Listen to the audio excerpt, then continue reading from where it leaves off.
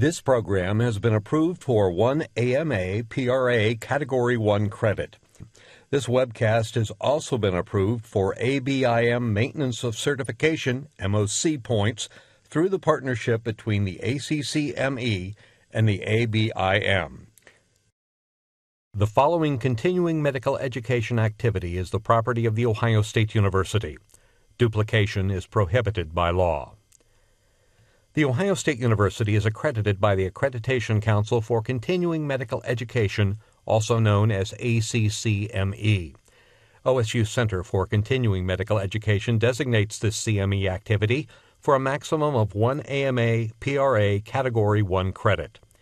Each physician should claim only those credits that are actually spent on this CME activity.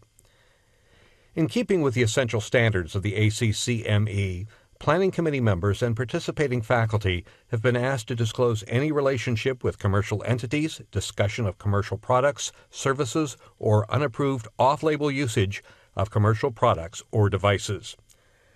Specific disclosure information can be obtained by contacting the Center for Continuing Medical Education at ccme.osu.edu. The information presented in this CME activity is meant for educational purposes only. Physicians' own judgment must remain central in the selection of the therapy options for their patients' specific medical conditions. The following is supported in part by the Ohio State University Wexner Medical Center and Arthur G. James Cancer Hospital and Solov Research Institute.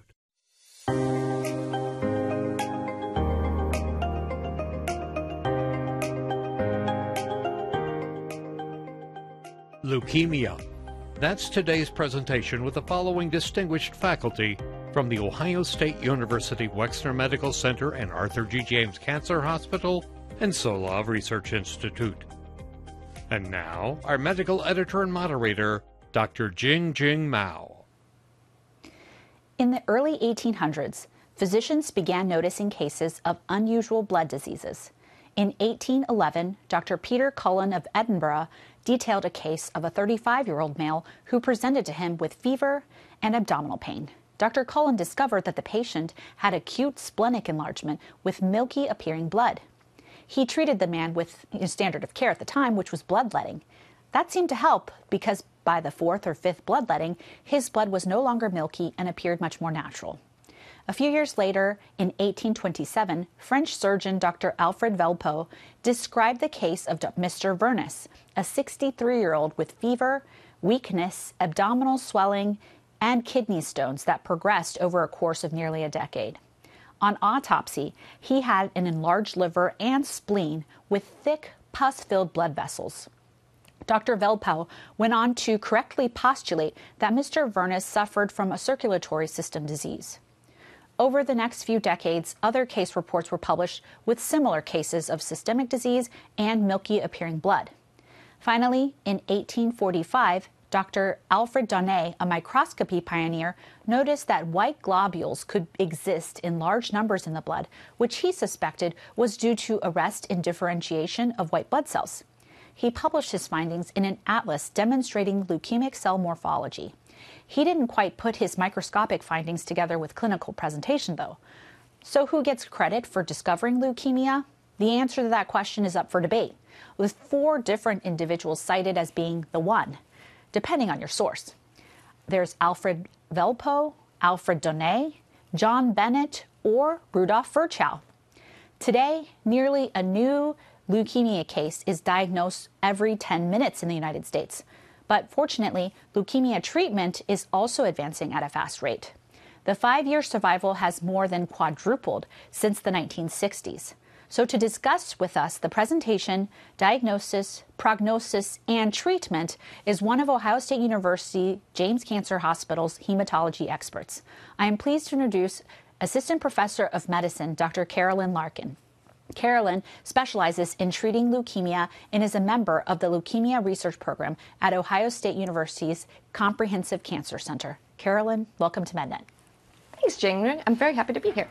Well, Carolyn, I am really excited to hear your talk, but before we get started, I have a very basic question. Maybe basic to you, but as a non-hematologist, what is the main difference between leukemia and lymphoma? They're both blood diseases, right?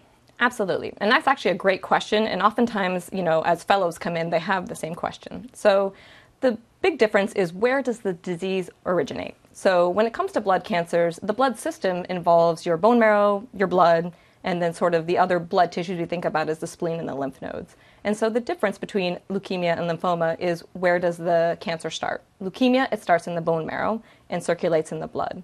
In lymphoma, the cancer starts within the lymph nodes. It can hit a leukemic phase where it then disseminates to the blood, but if it starts in the lymph nodes, that makes it a lymphoma. Okay, well, that's very helpful.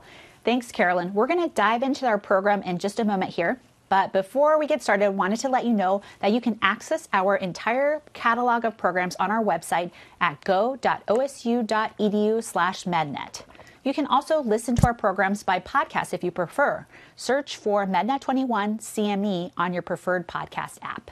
If you have any questions about our program, send them over to us using the Ask a Question feature on the webcast player. Now let's get started. Carolyn? Great. So again, thanks for being here. I'm really excited to talk about leukemia, since this is really the focus of what I do.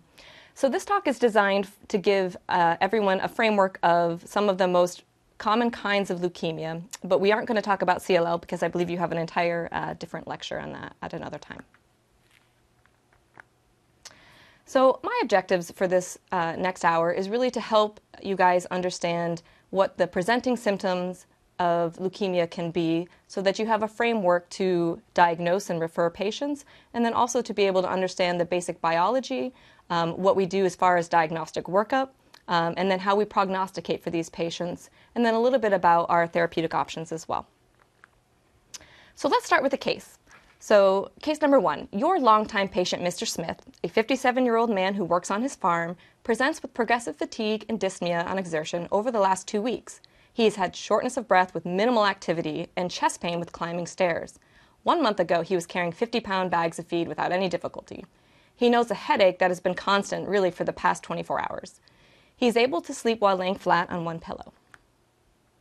So what are some other things we know about this gentleman? His past medical history is really significant only for hypertension, hyperlipidemia, and rheumatoid arthritis. His social history is he has a 20-pack year smoking history. He drinks 1 or 2 drinks a few times a week, and he lives on his farm with his wife. They have a large dog and 2 cats and 3 children whom are grown. His family history is significant for coronary artery disease and prostate cancer. And for medications, he takes lisinopril, simvastatin, and methotrexate. On physical exam, he's pale but not ill-appearing. He does have a rapid heart rate, and he's not short of breath at rest. You notice, actually, that he has hypertrophied gums with areas of bleeding. There's no pitting edema in his legs, his lungs are clear, and he has no palpable lymphadenopathy on your exam. He does, though, have some notable ecchymoses on his arms and legs. You get blood work, and what comes back is a complete blood count showing a white count of 55,000. His hemoglobin is 6. Platelets are only 15,000. And his complete metabolic profile comes back with a creatinine of 1.5 with a baseline that's normally 1.1. Otherwise, it's all within normal limits. And then you also note that his AST and ALT are minimally elevated. So with that information, most folks would probably have some concerns. And so perhaps you reach out to your local hematologist, and what are the questions that you're going to get back? So number 1, when I get this phone call, are what are his coags? So PT, PTT, and INR, but also, importantly, fibrinogen. And the reason I ask this is, based on this presentation, I'm already concerned about acute leukemia, and we're going to get into that in a minute. And I'm thinking about the sort of immediate threats to this gentleman, and one of the things we think about is DIC. And so some folks having a coagulopathy are not really triaged as sort of how urgently we need to think about having him seen and what interventions we would do. The second is a uric acid. So we noted he had AKI, and although it wasn't terrible compared to his baseline, patients who present with acute leukemia can also present in tumor lysis. And a lot of these folks will actually have uric acids, in excess of 8 or 10 even, and, their renal function will only get progressively worse until this is addressed. My other question is always, has there been any fevers? And the reason for that is, despite the fact that the patient has a high white blood cell count, if this is in fact an acute leukemia, most likely he is functionally neutropenic or absolute neutropenic. And any fever is sort of an urgent emergency because these patients can crash very quickly. And so that also is an important fact in terms of what we'll do next with the patient. I'll also ask questions about any headaches, any vision changes. We already said he was dyspneic on exertion, but is there on your exam any difficulty breathing or hypoxemia, even in absence of sort of increased work of breathing, and any chest pain? And these are really questions that are getting to any signs of leukostasis. So what are the immediate next steps for this gentleman? Pretty much regardless of the answers to the questions we got on the prior slide, it is to report to the closest ER. Now, if you have the luxury of being in a metropolitan area where some hospitals actually treat leukemia, that's the one you want to tell your patient to go to. However, if you're somewhere where that's not feasible, going to the nearest ER is absolutely appropriate. These are the patients that keep me up still all night. So these are the patients that usually will get called about, and then from the moment we hear about them, those questions that I asked, the labs that we talked about, start this cascade of events where we are trying to get a diagnosis basically before the sun comes up so that we can head off any problems if they are starting. So acute leukemia presenting symptoms. I gave you some of them in that case, but let's talk about the things that we can see. Again, there are a large variety of presentations from acute leukemia that actually can vary from no symptoms at all to very dramatic presentations. So number one is cytopenias. One unifying thing between acute leukemia is the bone marrow has been deranged by an aggressive and often quick disease and results in pretty significant anemia and thrombocytopenia most of the time. You can also have a leukopenia or a low white blood cell count fairly commonly, but the second bullet point is you can also see hyperleukocytosis. And if you look at those CBC on a peripheral blood smear, you'll note that these are blast cells. These are abnormal cells. This is not going to be somebody who has all the typical cells that you would expect to see in a CBC. If somebody has hyperleukocytosis, and typically a rough estimate of when we start to get concerned is above 50,000, although the symptoms of leukostasis can appear earlier than that, and certainly that number can be much higher and still not have leukostasis. But that basically is the cells sort of clogging up the small pipes, if you will, and presenting with signs of stroke, visual changes, heart attack, trouble breathing, and end organ damage can also occur. One thing that patients can also present with is extramedullary disease. This is a lot more rare in AML, but it can happen where basically these are tumors, and they are collections of the cells that usually just float freely in the blood, but you can have a mass, and sometimes those present in the facial area, like a jaw mass, or sometimes actually we've had breast masses, and so again, that's just something to consider on a physical exam. Tumor lysis syndrome I mentioned a bit before, but with proliferative aggressive leukemia, you get also destruction and death in cells, and so you get elevated potassium, calcium, and uric acid. And so looking for that's important because if that's happening, treating the electrolyte abnormalities and preventing really worsening a kidney injury is very important. And then the last is disseminated intravascular coagulation, or DIC, which I think everyone is familiar with. This can present at the beginning of leukemia. It can present days into the leukemia treatment, and is important to recognize because these patients can have catastrophic both clotting and bleeding sequelae, but also it requires a lot of transfusion support, and that oftentimes can be overwhelming in terms of transfusion burden for these patients as well. So case number 2.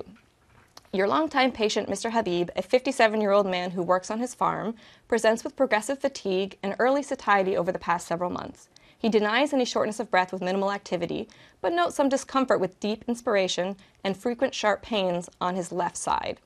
He has been sleeping well and doesn't understand why he's feeling so fatigued. His past medical history is significant for hypertension and hyperlipidemia. He's also social history of 20-pack years of smoking. He drinks 1 to 2 drinks a few times a week and lives on his farm with his wife. They have a small dog and 2 hamsters and 2 children whom are grown. His family history is significant for coronary artery disease and prostate cancer. And then in terms of medications, he takes lisinopril and simvastatin. On physical exam, he appears well, non-toxic, he has normal vital signs. His cardiac exam is really unremarkable. No pitting edema, his lungs are clear, and no lymphadenopathy on your exam, but he does have a spleen that is palpable 4 centimeters below the left costal margin. He has no rashes or bruising.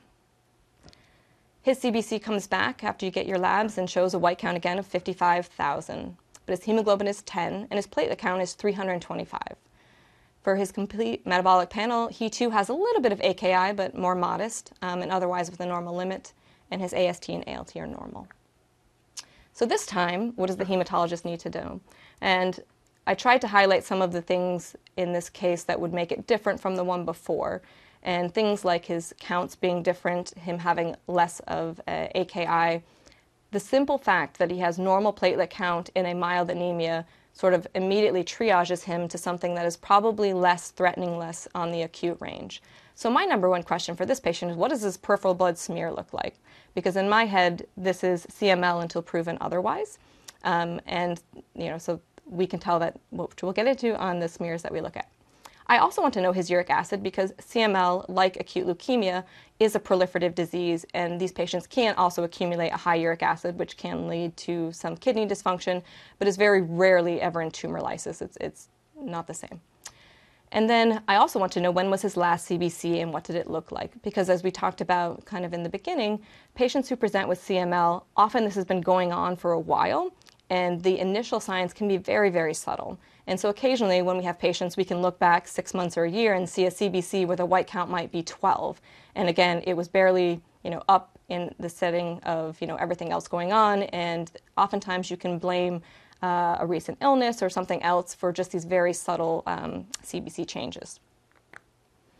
So what are the immediate next steps? Well, somebody really does need to look at this peripheral blood smear, and so sometimes that means going to the nearest ER, and sometimes that, that means something that can happen sort of in the light of day.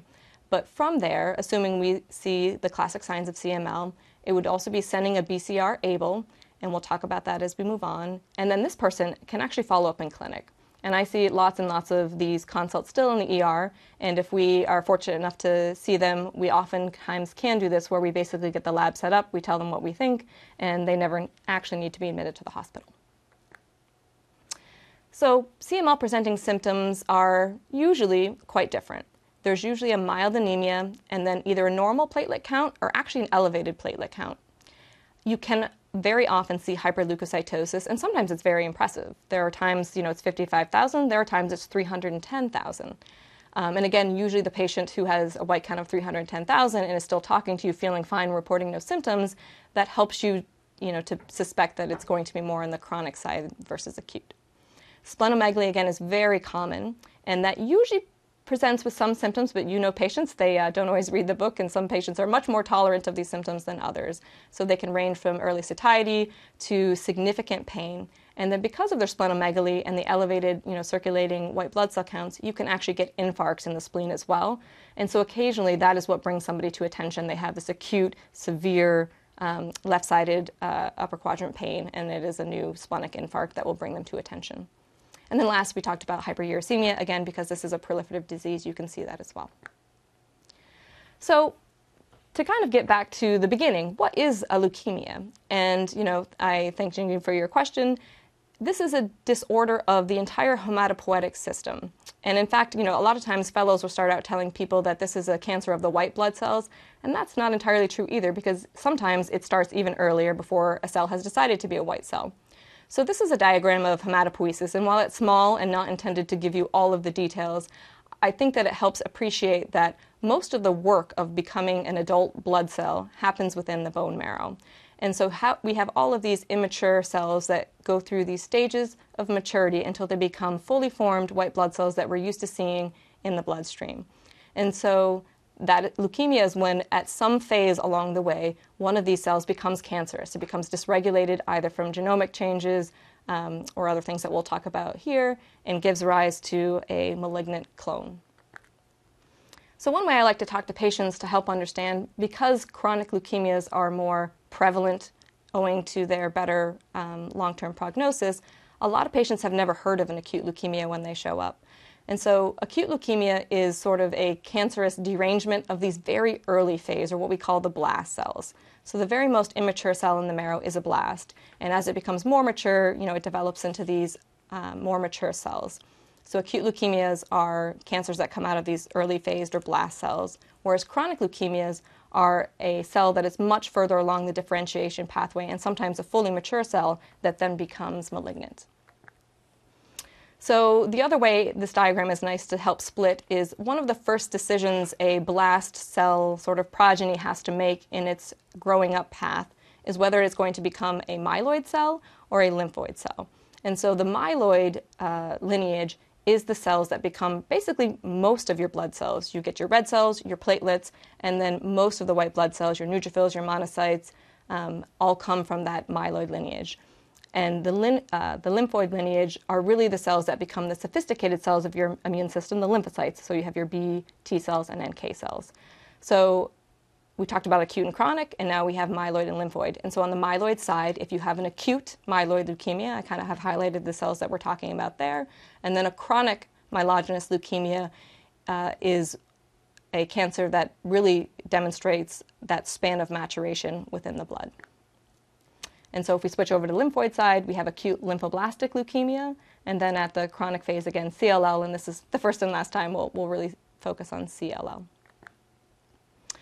One thing worth mentioning, we won't spend very much time on today as well, is that there are always things that fall outside of our nice categorization. And so there are actually some acute leukemias that are so immature or so messed up that they haven't necessarily followed one lineage or another. So we call those ambiguous lineage acute leukemias, and sometimes that can not be differentiated, and sometimes it actually can be a mixed lineage phenotype.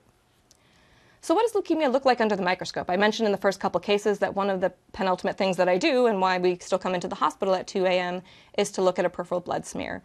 And there is a lot that one can glean from that. So in this set of images, in the bottom right-hand corner, that's actually a normal micrograph of the blood. And you can see nice round red blood cells. You actually only see one neutrophil there, and that gives you kind of the relative context of how many white blood cells you should see compared to red blood cells. And then you see these tiny little purple dots, and those are your platelets.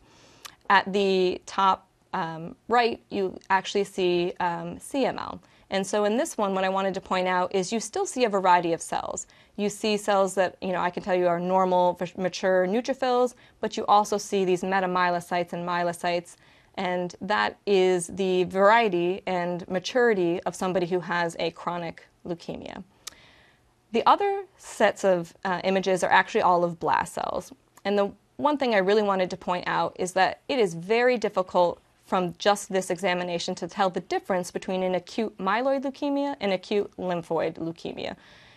If you find the presence of something called Auer rods, which again is very hard to see on here, but it is the little red arrow on that bottom middle image, an Auer rod can tell you for sure you're dealing with an AML versus ALL. But for the vast majority of these patients, we are able to look at a smear and kind of immediately give them a rough categorization. But when it comes to acute leukemias, we do need to do more work to really decide if it's an AML or ALL much of the time. So what kind of testing? These patients end up often in the hospital or in our clinics very urgently. And we do bone marrow biopsies. The bone marrow biopsies are useful for us to understand the morphology of the cells and give the ultimate diagnosis. We send for flow cytometry, which is our test where we get, also called immunophenotyping, we get the markers on the outside of the cells, and that is always diagnostic of the lineage and type of leukemia that we're dealing with. Cytogenetics refers to the DNA changes that you can see within the disease. And then molecular genetics is basically the newest form of testing where we can not only understand at the karyotype level, but the actual gene level and individual protein level what mutations we are seeing in a disease. So a bit on genetic testing, which again, we're just going to kind of scratch the surface of here. These are all tests that we order on basically every acute leukemia patient that comes in.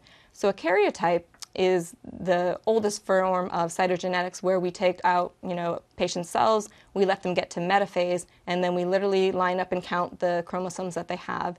And we can find out if there's recurrent genetic abnormalities that tend to be characteristic of certain types of leukemia, and they're prognostically important as well, as we'll talk about. FISH, or fluorescence in situ hybridization, is an additional test on the chromosomes where we can be very specific and say, I am interested in a deletion 7, or I am interested in the loss of P53. So these are fluorescent probes that are put on cells. They're not required to get all the way to metaphase. It's a much faster test. So this test can be turned around in the span of sort of 6 or 8 hours and often provide very pivotal information for patients that are on the very sick end of things. And then last is sort of molecular genetics, or what we refer to as next generation sequencing, or NGS. And these are the big panels that we send that we have identified, X amount of genes. In our case, sometimes it's 75 sets of recurrently mutated genes. And this takes about a week to 10 days to come out. We can do it in-house in our institution, and a lot of other places, they're sort of send-out tests that come back and give you a next level of detail about how the leukemia sort of has arisen and what might be targets. So briefly, other tests and procedures that we do in the span of diagnosing leukemia. So lumbar punctures actually is a not common thing for us to do in AML. We would only do it if we have a high suspicion. But for the ALL disease, this is a disease that tends to try to get into the CNS pretty frequently. And so everyone requires a lumbar puncture on diagnosis. And then even if they do not have evidence of disease, their treatment course will involve multiple lumbar punctures with chemotherapy to try to prevent them from ever getting that. For CML, it is almost never indicated. There is the occasional time where you have a strong suspicion and you might do one to check, but it's not a typical procedure.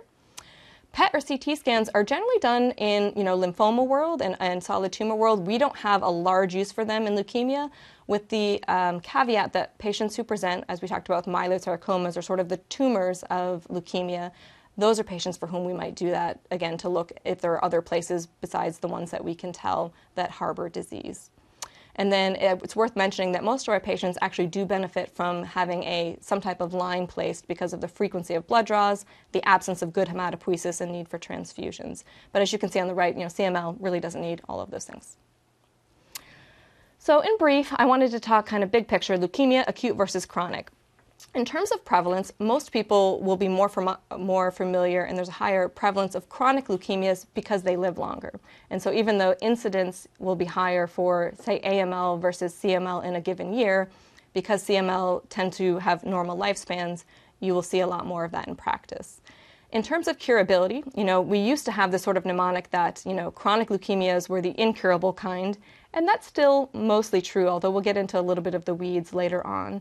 And acute leukemias tend to be ones that are curable, but in fact the road towards cure is not open to everybody who is diagnosed and can be very difficult. So again, the lines are now starting to be blurred even in that respect with acute and chronic leukemias. And then in terms of acuity severity, acute leukemia gets its name from the fact that it does happen very quickly and very often causes, severe symptoms.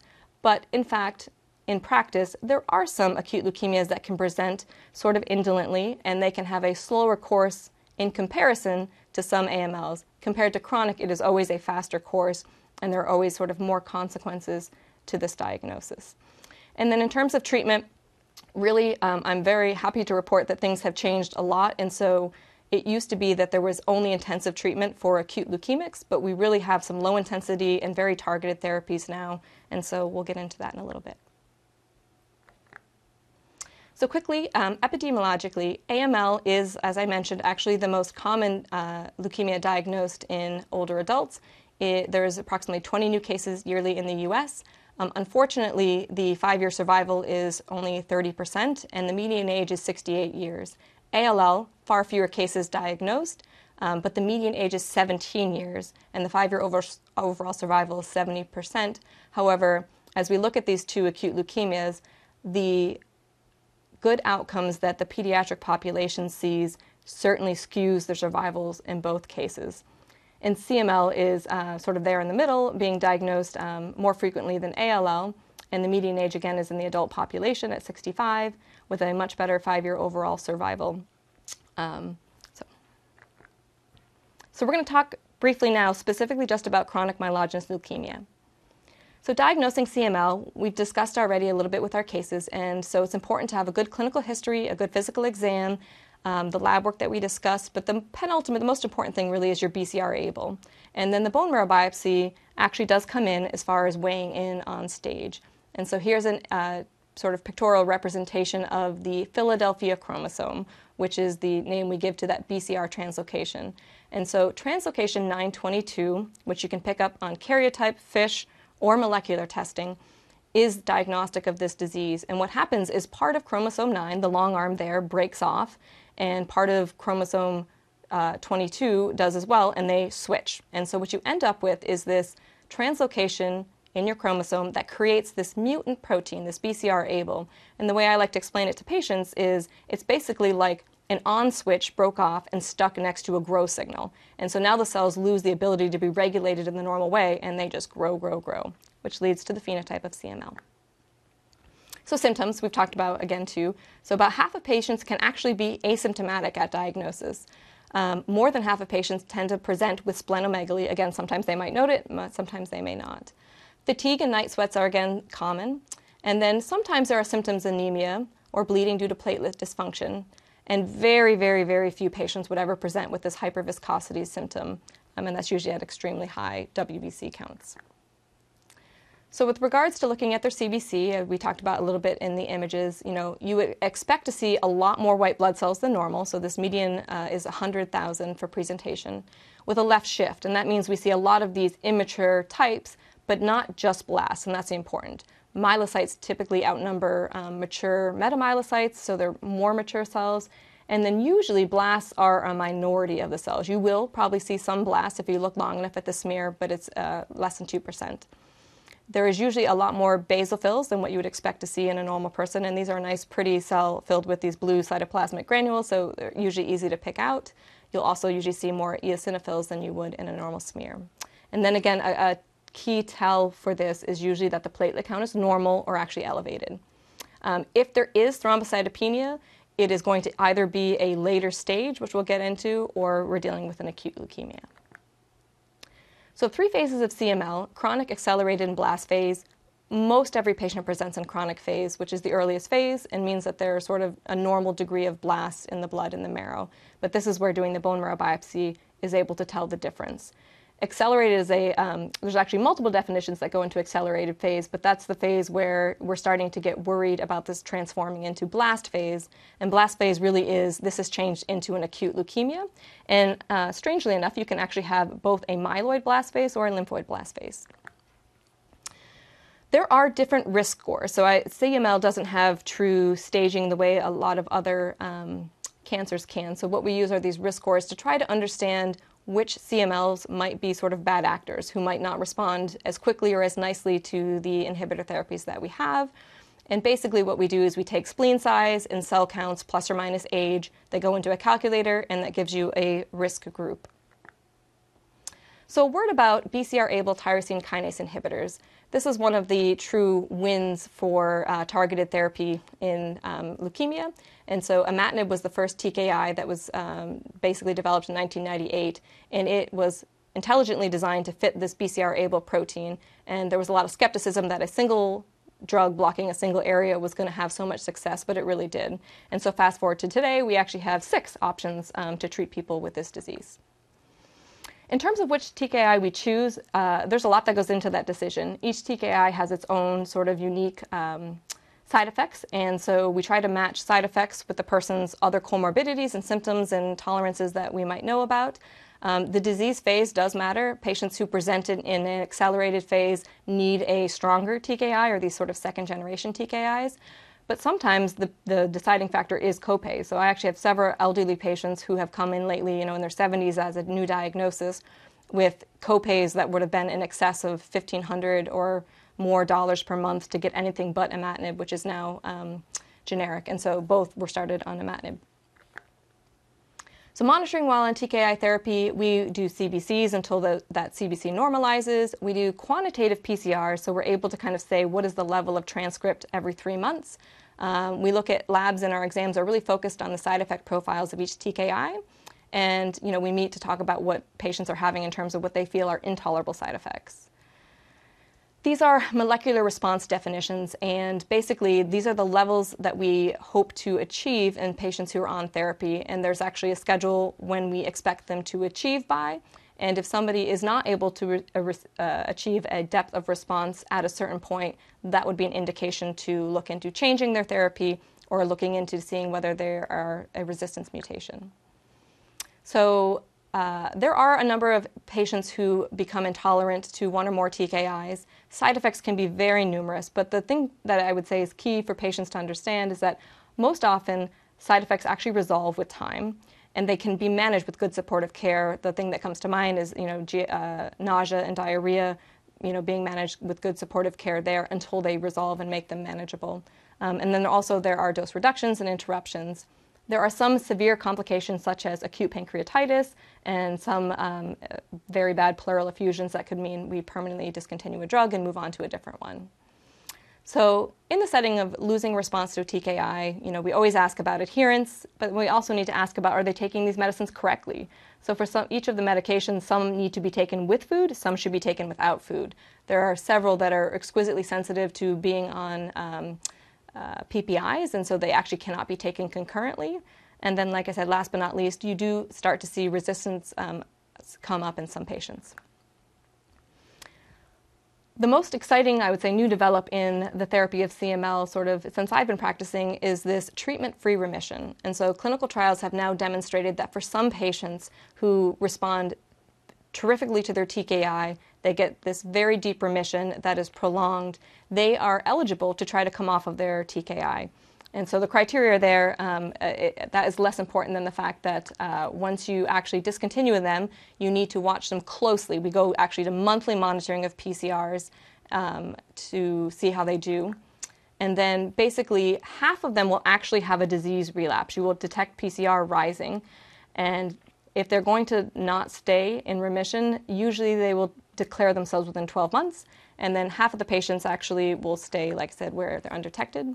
And then usually when you restart their therapy, you're able to get them back into their deep remission. And so we aren't experiencing a lot of sort of resistance by doing that. So in summary, for CML, the CBC and peripheral smear are very helpful in distinguishing this diagnosis. The actual diagnosis comes from the translocation 922, and bone marrow biopsy establishes the stage. There are multiple TKI options, so most patients can live a full life expectancy by taking, a pill. And then fortunately, some patients, even though a minority, might be able to come off after usually, 3 or more years. So we're going to move on to acute leukemias. And again, this is a little bit of a whirlwind tour through this disease. As I mentioned, there are these ambiguous lineage, and those are the least common kind. Then ALL is the next least common. And then far and away, AML is the more common acute leukemia we see in adults. So there are actually several risk factors for developing acute leukemia. Exposure to benzenes, prior myeloid malignancy such as MDS or MPN, prior ionizing radiation, and we're talking not about the occasional chest x-ray here, but this is somebody who has experienced radiation as part of treatment for some other cancer, or perhaps somebody who worked on a nuclear submarine or something like that. Prior chemotherapy is also a substantial risk factor for developing a leukemia. And then there are these new entities, not as new now, called CHIP and CCUS, where these clonal hematopoiesis of indeterminate potential and clonal cytopenias of undetermined significance. What we think of these as precursor phases to either an MDS or an AML. So diagnosing acute leukemia, we talked about a little bit in the case, the peripheral smear and CBC. We do a lot of laboratory tests. We need to do bone marrow biopsies, and then plus or minus the lumbar puncture and genetic testing. Symptoms really are an incredible range. With the case, I tried to highlight some of the more standout symptoms that make me worried in these urgent cases. But one thing I want to say is that it can look like a lot of things. And the importance about acute leukemia sometimes is recognizing that somebody's on the edge of a cliff. And they may look pretty good to you at the moment, but if they have certain features of acute leukemia that are kind of listed, they may not do well, and that might not take very long to be evident. So this is why it's just real important to have high suspicion, and then once you have recognized it, to get them to care in short order. So people can present with a little bit of fatigue, fevers, infections, DIC, tumor lysis, this hyperleukocytosis we've talked about, bleeding or bruising. Sometimes it's as simple as a rash, and that could be petechiae or actually leukemia cutis, so leukemia cells infiltrating just the skin. The gum hypertrophy is another classic finding, and I've had patients that are presented literally from their dentist's office. And then the myeloid sarcoma we talked about as well. So CBC and peripheral smear we kind of went over. Expectations are neutropenia, potentially a leukocytosis, but if you see it, again, it's going to be predominantly blasts. And even if you're someone who doesn't look at blasts as often as I do, when you look at the peripheral blood smear, it's going to all look the same. It's not going to look like a normal cell. They're large and very monotonous. You might see some dysplastic neutrophils, and then you often see anemia without any of the other findings of anemia, and then low platelets as well. So I think treatment nomenclature is another good thing to kind of hit at. So regardless of the type of leukemia you're treating, we talk about induction, consolidation, and maintenance. So induction is that first phase where we try to induce a remission. We try to get rid of as much leukemia as we can. Consolidation is once you're in a remission, what do we do to try to keep you there? And then maintenance is relatively new in leukemia world, but this is therapy that's just ongoing, and we give it as long as you are in remission to try to prevent a relapse. In terms of our responses, we have different rates of response or different sort of depths of response. So a complete response is somebody for whom has gone through treatment, they've restored the normal hematopoiesis, they have normal blood counts and no more evidence of leukemia within their bone marrow. Sometimes we get a complete response with incomplete count recovery, where we've erased the leukemia that we can see, but we might not have as healthy platelet recovery or neutrophil recovery. And then there's something we call a morphologic leukemia-free state, which is essentially we've erased the leukemia that we can see, but we also really have erased most of the healthy cells. So these are patients who have very low counts that persist, and the leukemia is not there. And then one important point that I always make to patients as well is that while remission is our first milestone and our first goal, it is not a cure. And in fact, this is a disease that is plagued by relapses. And so it's important, again, to know that when we treat and we get remission, we celebrate that. But unfortunately, it's a lot longer until we are able to get to cure. And then last, we have MRD, which is sort of minimal residual disease. And that's if we can detect disease by any of those genetic methods that we talked about. So for ALL, we look at a lot of different things to try to get a prognostic idea how this person will do. But really, the field has changed a lot to be focused on MRD. So if we can detect residual disease in these patients, that's always a bad omen. And in terms of our therapeutics for this disease, they are decided based on what is the origin of the lymphoma cell. Is it a T cell or a B cell? And then what other things are expressed or broken within the cell. And we divide our therapeutics up into a lot of different things, mostly based on age or performance status. So young adults get one type of treatment, sort of middle-aged adults a different, and then older adults sometimes even a different. We look at fitness, we look at organ function, and whether they're eligible for a clinical trial. And the type of therapy can vary tremendously from these multi-agent intensive chemotherapy regimens to TKIs, just like we talked about in CML. These can also be used in Philadelphia-positive ALL. We have antibody drug conjugates and other immunoactive therapies like CAR T and bispecific antibodies. And so the point here is that there's a lot of different things we can do, and we can sequence these things differently too, depending on the phase of the disease. So again, and now a whirlwind tour through AML. Similarly, for AML, we have this prognostic scoring system where we look at the genetic mutations that we talked about, and we're able to lump people into either favorable, intermediate, or adverse risk categories. And that dictates not only what upfront treatment we might go to, but also how we might consolidate them in terms of needing a stem cell transplant or not. Again, MRD is really coming onto the field as one of the most important things in deriving, who's going to respond to their therapy and who might need something else. A couple of quick words on other things that are prognostic. We at OSU spend a lot of time focused on AML and prognostics and how do we improve the field. And so this is just data showing that basically age is important in AML, but it's not a distinct cutoff, that the older you are, the worse the outcome is, and that is almost incremental over time. And so, this is a 40% overall survival difference between the youngest patients and the oldest patients.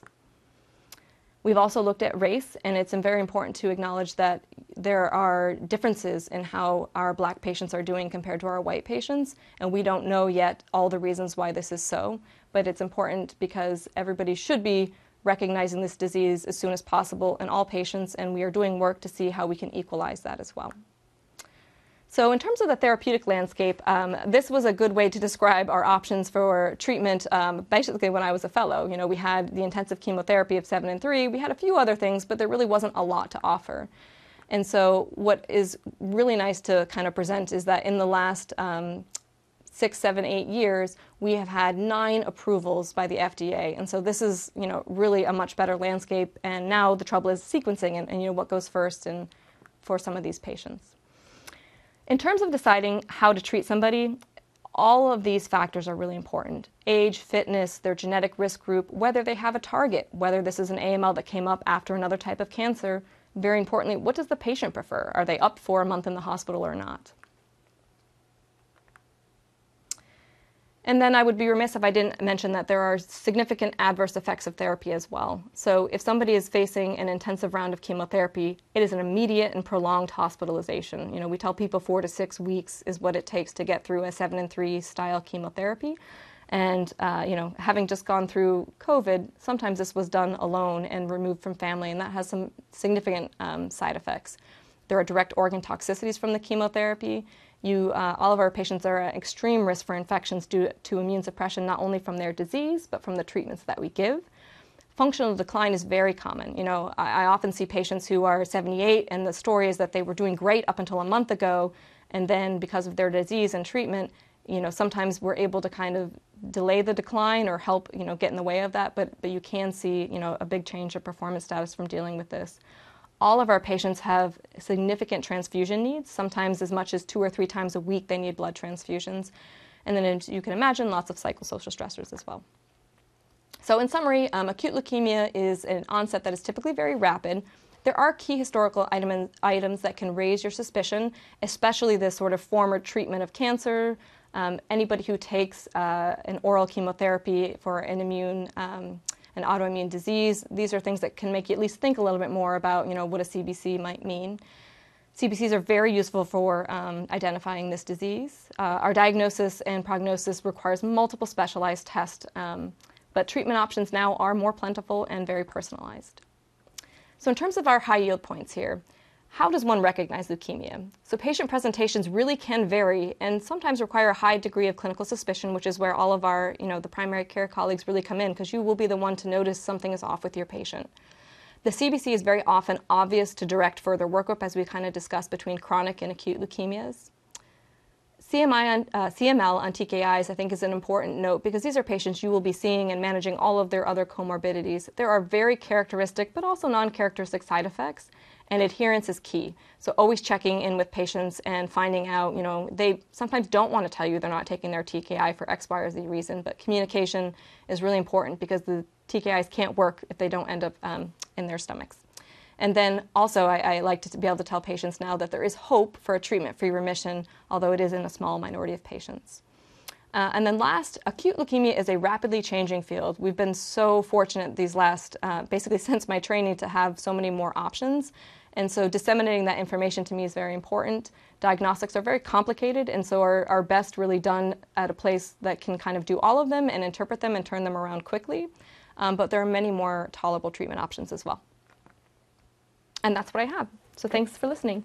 Thank you so much, Carolyn. That was super helpful, and I think that really helped to at least demystify leukemia to me and what I need to do to work someone up or at least get them started on the path for connecting with the hematologist. So, I know you mentioned that half of the patients with CML are asymptomatic. If they're asymptomatic, how would we detect that? That's an excellent question. So I would say that most of the time it is from another set of labs for another reason. So sometimes your exam will tell you by detecting that splenomegaly. So again, if somebody's spleen is palpable, it might warrant you to get a CBC. I would say the other times is keeping an eye on when you've done blood work and it's just a little off, so it can be very, very mild anemia, or even just, it's not anemic, but it's a decrease of 2 grams maybe from the year before, and just a little bit of that leukocytosis. Having the suspicion to send a BCR-ABL, that will just tell you conclusively if that's what you're dealing with. Mm-hmm. And then speaking of splenomegaly a little bit, is there a good way to work that up? Because to be honest, I think physical exam is becoming less and less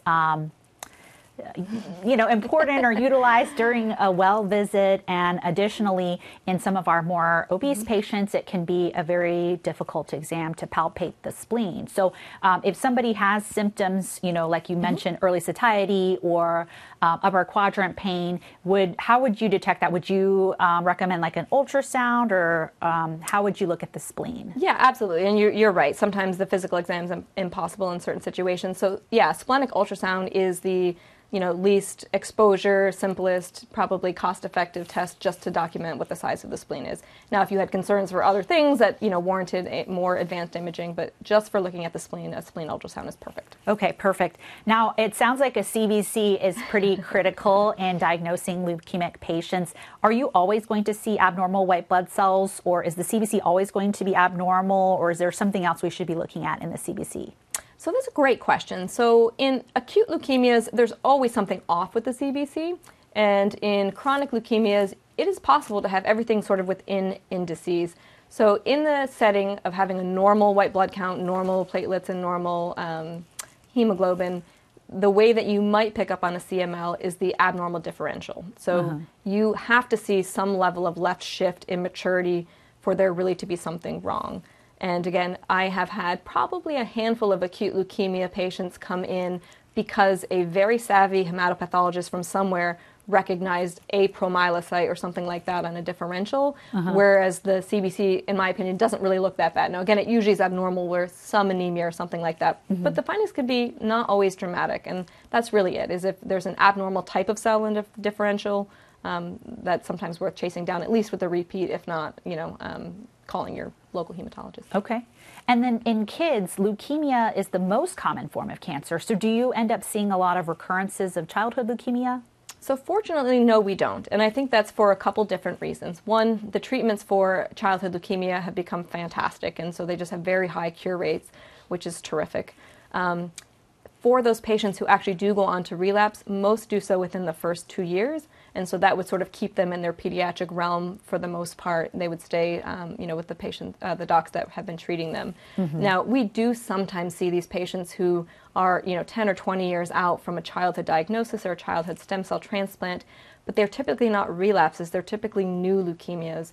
And as I mentioned before, having prior chemotherapy and radiation is a risk factor for developing both myeloid disease but acute leukemia. And so that's the most common way that we might see somebody who had a childhood illness. Okay. Now, speaking of recurrence, is there a point at which a patient is safe from recurrence? Is it like 5 years, chance of recurrence is really low? At what point would you call someone cured? Yes. So 5 years is our historical definition for being cured, and that's what I continue to tell patients. Unfortunately, we sometimes see a 7-year or 9-year or 10-year relapse. Sometimes it's a true relapse. Sometimes, again, it's a secondary sort of leukemia. But 5 years is what we use to diagnose cure. Okay. And now some survivors, happily have graduated from their hematologists and are now just seeing their primary care doctor. So what should we do as primary care doctors to help these patients and screen them, and knowing that they have higher risk for other secondary cancers? That's a terrific question, Jingjing. And actually, I look forward to the conversations I get to have with my patients once we've sort of passed acute phase of treatment and we're getting out of some of the complications, because I start talking to them about making sure they're reestablishing if they've kind of drifted from their PCP, that they're communicating what they've been treated with, and that we're providing good notes in terms of, what we want to look for. But in short, patients who go through leukemia therapy, it's somewhat individual based on whether they had to do chemotherapy alone or whether they went through a stem cell transplant. But all of these patients are at higher risk for sort of the common things that you will typically see. So they're at higher risk for cancers, predominantly, squamous cell skin cancers for a lot of things. And so it's just really important they get all of their usual cancer screening. There currently is not any guidelines for doing things earlier, but just making sure that they actually get them done. Also, I tell them they need to see dentistry because they can actually have a lot of gum health disease from, chemotherapy and radiation. And there's also a high instance of metabolic syndrome, and so making sure that their lipids, their blood pressure, that they're getting stress tested, even if they're a young person, because it's possible they have premature coronary artery disease related to their treatment. Two other things I think a lot about is sort of, neurocognitive function, this whole chemo brain. So some patients, again, who've had a lot of IT chemo or just the style of treatment that they've had can put them at risk for sort of premature dementia type symptoms. And so that is not fully, I would say, appreciated, but that is something to be aware of. And again, low